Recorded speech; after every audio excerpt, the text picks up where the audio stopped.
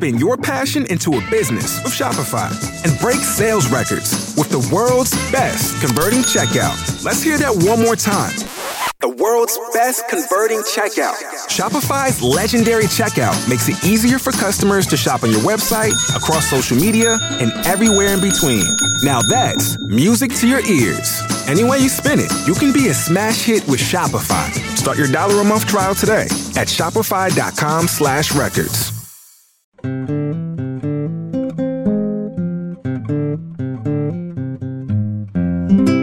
Partially Examined Life Precognitions introduce philosophical topics for upcoming episodes to give you a few weeks to do the reading yourself. They also serve as quick standalone summaries of the work. You can read more about these topics, get the works we cover, and listen to Partially Examined Life conversations at partiallyexaminedlife.com. Hi, this is Mark Linsenmayer talking about Jean-Paul Sartre's Existentialism. The readings we'll be covering for the upcoming episode are his 1946 essay, Existentialism as a Humanism, the essay Bad Faith, which is Chapter 2 of Part 1 of his 1943 masterwork, Being Nothingness, and his play No Exit. Here I'll be focusing on the first two of these. Existentialism as a Humanism is a somewhat edited version of a transcript of a speech that Sartre gave in Paris in 1945, and is unusual for him in its clarity. According to the Stanford Encyclopedia of Philosophy, it's the only one of his publications that he regretted, perhaps because of this clarity. It's also the work that made him famous and served as a quasi-manifesto for the existentialist movement. Existentialism, according to Sartre, had become by the time of his lecture a term thrown around in pop culture enough to become meaningless, and existentialist novels and thinkers were unfairly criticized as being unduly pessimistic, nihilistic, subjectivist, and undermining of political action. In arguing that existentialism was a form of humanism, Sartre is arguing that his philosophy does involve real values, does respect the dignity of humanity, and does provide an impetus for carefully considered action. Sartre defines existentialism as the doctrine that, for people, existence precedes essence. For a tool like a knife, there was a plan for it first. Someone wanted to make a cutting implement, and then the knife was manufactured. In that way, its essence, cutting, preceded its existence. Man is the opposite. We exist, and then we make ourselves into something in particular through our free action and through our consciousness. He identifies this as an outcome of atheism, and says that much of his project is a matter of trying to figure out what a really thoroughgoing atheism should look like.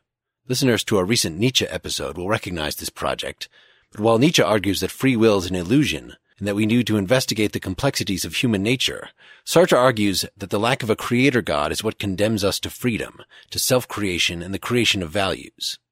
Besides Nietzsche, whom Sartre doesn't mention explicitly in the essay, another starting point is Descartes, in that Descartes takes the position of subjectivity as the necessary starting point in philosophy, where one is an individual consciousness contemplating itself and the experiences presented to it. We don't start from the third-person position of the scientist, who might describe human behavior in terms of cause and effect, but as consciousness, which has the experience of its absolute freedom. To face up to this freedom is the challenge of existentialism, according to Sartre. If you make a decision, if you take some action, if you take a certain attitude toward yourself or something else, not only is there no causal excuse for this, like my genetics made me do it, but there's no justificatory excuse, no moral law that require the action of us. A moral rule like Kant's categorical imperative or the principle of utility is always, according to Sartre, too vague to definitively decide a particular moral dilemma. The decision always ends up being an individual one, that the individual alone has responsibility for in the strongest possible sense. Moreover, this creation of values that Nietzsche talked about, it works like this. Whenever you make a decision, you're positing that that decision is right. You're by your very action, your very attitude, positing a moral law that should hold for everybody. Now this sounds very much like Kant's categorical imperative, but whereas for Kant, that thought experiment, could your action right now posit a moral law for everyone? That's meant to be a test that would enable us to then label some actions permissible and others wrong. For Sartre, as I just said, the responsibility doesn't set up an objective standard for us to adhere to or to fail to. All it does is add immense weight to all of our decisions, much in the way that Nietzsche's idea of eternal recurrence did. Existentialism is supposed to make us take our actions seriously, to see that even inaction counts as action, and that since we create ourselves and our world, we need to step up and do so deliberately and not passively. If we deny our freedom, we're in bad faith. And this is where the section we're reading from Being Nothingness comes in. The section is also called self-deception in some translations. I do consider this section pretty much an independent essay, even though it makes some reference at the beginning to the couple of preceding sections of Being in Nothingness. Remember, this is only Chapter 2 of Part 1, and all he does in the preceding sections is set up the admittedly complex technical language he's using. For our purposes, all you need to know about that is that being is, of course, what has a determinate character, an object that has an essence. Nothingness is something that we as conscious beings encounter and experience by seeing beyond the given. We have expectations, we have memory, imagination. The fact that I don't see my friend Pierre in front of me now means, if I'm thinking about him, that I'm perceiving the lack of Pierre. That's actually something in his ontology, the lack of something, the nothingness. Sartre thinks this is the distinctive character of consciousness. Consciousness is nothing in itself, but just our exposure to the world, an open wound, a translucence. This is a difficult picture to get a handle on, and you can go listen to our past episode 47 on an earlier book of Sartre's to learn more about it. For the present purposes, the important thing is that, as Sartre said in Existentialism is a Humanism, man is not a being in the sense of having a definite static essence. Human consciousness is the being for which its being is in question, to put it in terms that will sound familiar to fans of Heidegger, and Sartre was a big fan of Heidegger. So a person is not a saint or a coward or anything else. We all transcend our past actions. We are what we are not, and we are not what we are. Bad faith is the failure to face up either to your freedom, which is this transcendence of your past, or your facticity, which is your past. He uses the example of being gay. If you repeatedly engage in acts of homosexual behavior, but deny that you're really gay, you're clearly in bad faith. You're denying your facticity, the facts about what you've done. However, if you define yourself as gay, on the other hand, then, according to Sartre, you're reducing yourself to these past actions, to a tendency, to a definition. You're denying your true freedom. Either way, you're in bad faith. Now, we might think that the opposite of bad faith is sincerity, and existentialism is often thought of as the challenge to be authentic in some way. But this attempted authenticity, too, is bad faith, according to Sartre. Because by nature we are what we aren't and we aren't what we are, then the command to be yourself, or in Nietzsche's words, become who you are, is nonsensical.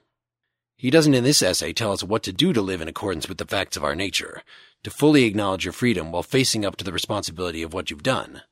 But you can bet it's not going to be easy, and certainly existentialism is not going to provide you with a rule book for what you should and should not do despite its emphasis on values and its challenge to avoid bad faith. He does stress in Existentialism is a Humanism that this creation of self and values is an interpersonal event. Not only do we, in making a free choice, posit something as objectively valuable, i.e. for everyone, but more generally, all this creation of values and creation of self is in a strong sense public. We're doing this in the sight of others. Even if you're just thinking to yourself, you're using the conceptual apparatus you've inherited and referencing a world that gets its objectivity by the fact that others are aware of it as well. One of the things that determines bad faith is when we deny things about ourselves that are obvious to others. By extension, just as we can be in bad faith by denying our own freedom, we're similarly wrong if we deny that freedom to others. This again sounds like Kant, this time Kant's decree to treat everyone as ends in themselves, to respect human dignity.